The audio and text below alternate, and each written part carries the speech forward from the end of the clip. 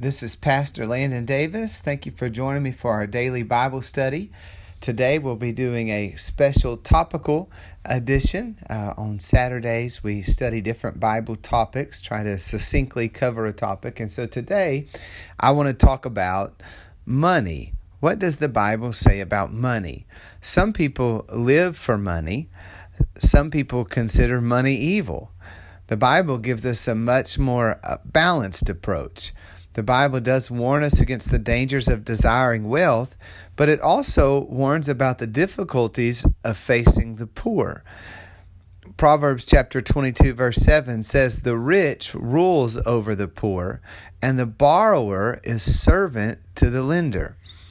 And so we see money is a tool that can be used to accomplish great good, and money can also be misused and absolutely destroy a man or a woman. We must have money, but we must learn to use our money as well. Money is necessary, but it's important that we have some guidelines so that we handle it properly. And so it's important to recognize that, just before we go any further, it's important to recognize that material wealth is not the means by which we measure God's blessing or approval of a man's life. There are certainly people that are called to live a life of sacrifice.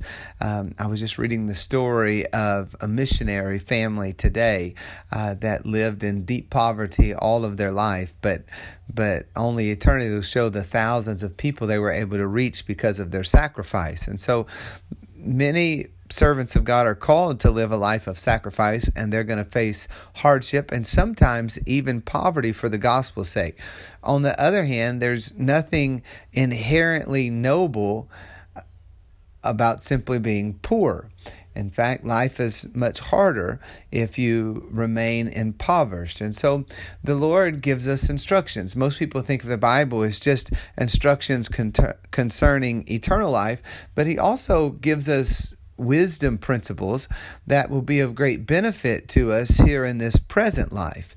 And one of the things the Bible addresses repeatedly are some principles to keep us from carrying the crushing weight of poverty. And so we're just going to look at, I've got 10 rules here and scriptures for them that will help a young man or young lady or middle-aged young man or middle-aged man or lady to avoid falling into poverty. First, this seems simple, but we need to hear it. Number one, don't be lazy and don't sleep in. Proverbs chapter 6 verse number 9 through 11 says, "How long will you slumber, O sluggard? When will you rise from your sleep? A little sleep, a little slumber, a little folding of the hands to sleep. So shall your poverty come on you like a prowler, and your need like an armed man." Proverbs 20 and 13 reiterates this. It says, "Do not love sleep, lest you come to poverty. Open your eyes, and you will be satisfied with bread." You've got to be willing to hustle. You've got to be willing to get out and work if you want to get ahead. Don't be lazy, or you run the risk of falling into poverty. The second point, and it kind of continues on the first one, you've got to get to work. You can't just talk about a job, talk about the money you're going to have, dream about when everything lines up and you're just waiting for your big break. If you aren't willing to work, then there's no reason to talk about what the future holds. If right now you've got to start moving in that direction. If you can't get the job that you want just yet, then try to get another job. You have to start somewhere. Profit, according to the scripture, is a result of labor. Proverbs 14 and 23 says, "In all labor there is profit, but idle chatter leads only to poverty." Number 3, make a plan and follow through. Plan to acquire skills. Plan to acquire education so that you won't always have to stay at the bottom. Budget your money. Limit your spending. Work extra hours. Make wise decisions instead of hasty decisions. You've got to have a plan to move from one place to the next. It's got to be a feasible plan. If you don't see how to get to where you're going, at least make a plan how you can get a step closer. Proverbs 21:5 says, "The plans of the diligent lead surely to plenty, but those of everyone who is hasty surely to poverty." Number 4, break addictions. Don't allow your desires for immediate gratification. This is drugs, this is alcohol, but this is just our addiction to being satisfied right now. So for some people, they have an addiction, it seems, to spend money, to have the newest and the best, to have the name brand, to have the TV that's bigger than their wall. That they've got to spend. That's where they get their gratification. We've got to break those cycles of addiction. Don't allow your desire for immediate gratification and pleasure to hinder your future. Proverbs 23:21 says, "For the drunkard and the glutton will come to poverty, and drowsiness will clothe a man with rags." Our 5th point is to be teachable.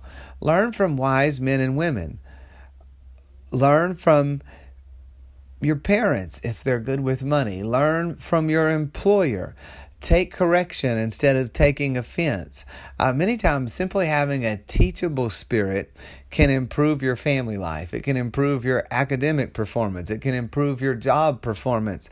And ultimately, having a teachable spirit will improve your income and your lifestyle. Proverbs 13:18 says, "Poverty and shame will come to him who disdains correction, but he who regards a rebuke will be honored." Number 6, treat all men fairly. Don't show disdain for the poor, and don't grovel to attempt to gain favor from the rich. God hates hypocrisy. God hates pride. God hates favoritism, and God hates prejudices. Proverbs 22:16 says, "He who oppresses the poor to increase his riches, and he who gives to the rich will surely come to poverty." Number 7, be faithful to God and His work. Malachi 3:8 says, "Will a man rob God? Yet you have robbed me." But you say, "In what way have we robbed you?" And the answer was, "In tithes and offerings." Luke chapter 16 verse 11 says, "Therefore, if you have not been faithful in unrighteous mammon," so this is speaking mammon as your material goods, "who will commit to your trust the true riches?" So be faithful to the plan of God. Be faithful to the work of God. Be faithful to God with your mammon, with your material blessings. Also, be generous. Be generous to others. God blesses givers. Luke chapter 6 verse 38 says, "Give, and it will be given to you.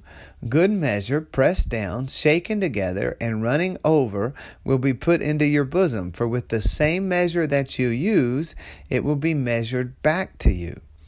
1 John 3:17-18 says, "Whoever has this world's goods and sees his brother in need," and that in need is important, and we're going to talk about that in the next point.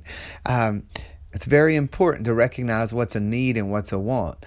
"Who sees his brother in need and shuts up his heart from him, how does the love of God abide in him? My little children, let us not love in word or in tongue, but in deed and in truth."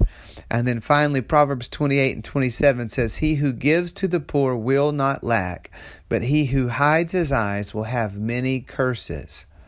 Now, clearly the Bible expects us to give and to help people that are downcast, people who are facing a difficult time. But does that mean we give to everyone everything they ask every time? I know Jesus told us to give when people ask of us, and we'll be blessed, not expecting anything in return. But does that mean we continue? So if someone is a hanger-on, if they're a mooch, if you've got someone in your family who refuses to take care of their own business, do you have to bankroll them?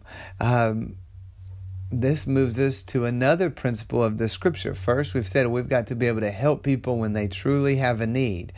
But here's a principle that we don't talk about that much. We are not, this is principle number 9, don't enable slothful or unrighteous behavior in others, all in the name of Christian generosity. Don't let people twist the scripture so that you're financing their sin. We're instructed from the scriptures, as I said, to give to those that are in need. And so some interpret this to mean that we must give our money to everyone that has their hand out with no questions asked. Does God really want me to give money to a drunk knowing that he's going to take it to go spend it on alcohol? Is it really God's plan for parents to continue to finance their adult children, to pay their house note, to pay for everything so that they don't have to grow up, they don't have to have a job, and you're just enabling them to live in a drug-fueled days with no adult responsibilities? Are we being more generous than God? Because if we are more generous than God, we're probably no longer in His will, and we might even be hindering His work. So let's consider what the Bible tells us about God and the way that He provides for us. He blesses our labors. He's our Father, yet His Word instructs us that He will bless us if we work faithfully.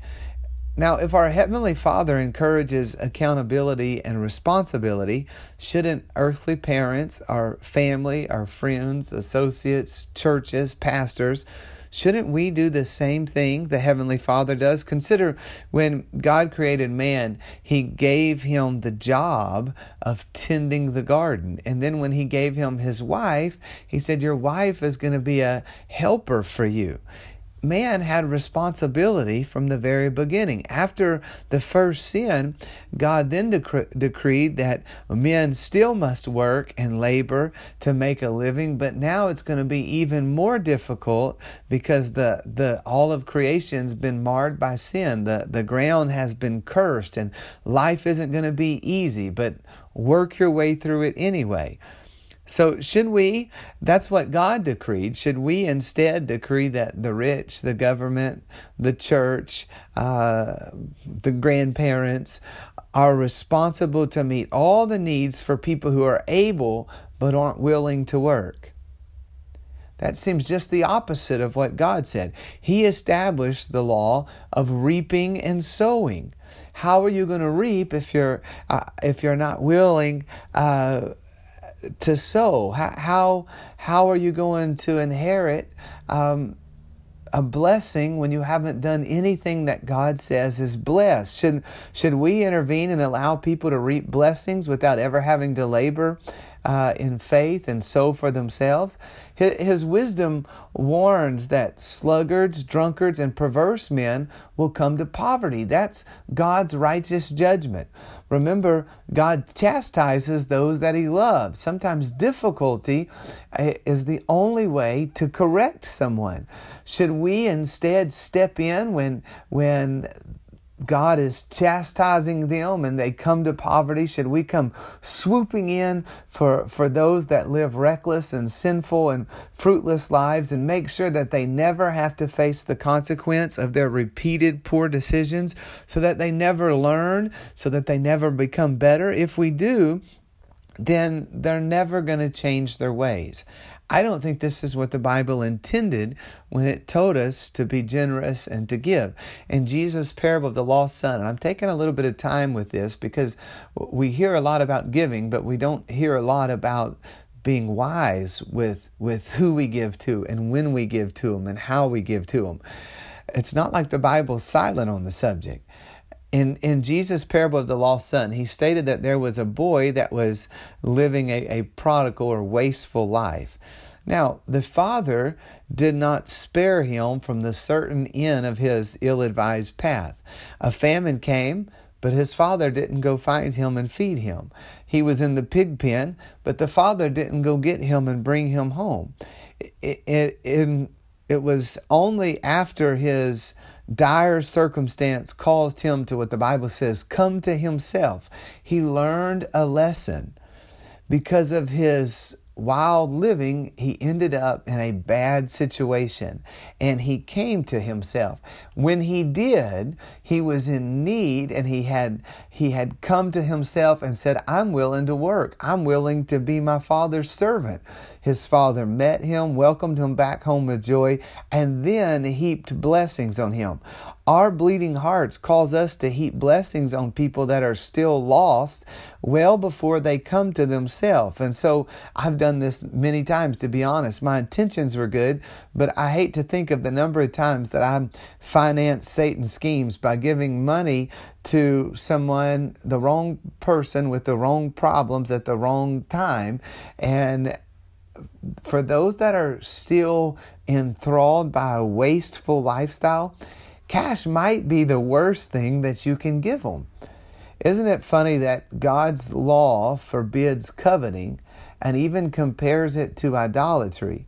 Yet those that have worked and planned and sacrificed and lived according to the Scripture to provide for their own are considered selfish if they don't give their rightful earnings to people that continue to squander the abundant opportunities afforded to them. It's important that we be able to distinguish the lazy, irresponsible, petulant, entitled, and even addicted from those that are honestly in need, financially in need. Job loss, health problems, tragedy, and a number of other crises could cause any one of us to face legitimate financial hardships. And many people do need a hand up. Some, they need correction. Some need instruction. Some just need an opportunity to help them better themselves. Others legitimately need a handout. It's not in their power to meet their very real needs. There are some people who we have to be careful that we don't get so jaded and skeptical that we don't show compassion when it's necessary. There are some people who truly, if they're going to make it, they're going to have things given to them because they just don't have the physical ability or the emotional, mental stability or whatever it is, that they have limitations in providing for themselves. And so we do need to meet the needs of those people. If we aren't willing to minister, what right do we possibly have to be called the body of Christ? On the other hand, though, if we continue to bless misbehavior that God has clearly cursed, how can we claim to be doing His will? And so, as Christians, we must be good stewards of God's blessing. Every dollar that we give to a dishonest, unmotivated scam artist with a made-up sob story is a dollar that could have been better used to feed a hungry child, to help a widow, or to share the saving gospel to those in darkness. Now, I know that it may seem hard-hearted to warn you against just being generous and giving money to everyone. Somehow that's less than Christian, but it's actually very biblical. Jesus had the power to feed 5,000 and just bless the bread and give it, but He didn't feed all of the hungry. He didn't swoop in and make sure nobody faced consequences. It was all about being led of the Spirit, helping the right person at the right time in the right way, meeting very real and legitimate needs of people. The Bible gives us a balanced approach to money and to our generosity. Listen to what 2 Thessalonians chapter 3, verse 10 through 12 says. For even when we were with you, we commanded you this: if anyone will not work, neither shall he eat. Now, they were instructed to take care of the house of God first, but even in the house of God, if there was a member of the church who wouldn't work, they couldn't eat. If anyone will not work, neither shall he eat. For we hear that there are some who walk among you in a disorderly manner, not working at all, but are busybodies. Now those who are such we command and exhort through our Lord Jesus Christ that they work in quietness and eat their own bread. If you're able to earn a living, if you're able to make your own bread, if you want to eat, you're going to make your bread. It's not everyone else's job to provide for you. Even among Christian widows, Paul warned Timothy to be discerning about who the church supported. This is in 1 Timothy chapter 5. The church was never intended to bear the financial burdens that should have fallen on the shoulders of an individual or their family.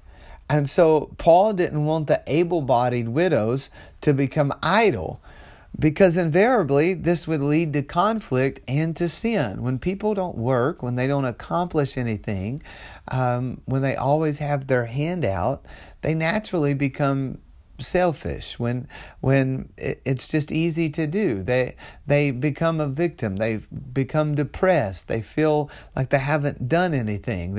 And as their mood sours, eventually it changes their heart, and they can fall into sinful conflict and or sinful behavior, and even cause conflict among the body of Christ. People need something to do. And the Lord gave us something to do. It was God's plan from the beginning that men and women should have some work, that they should accomplish something.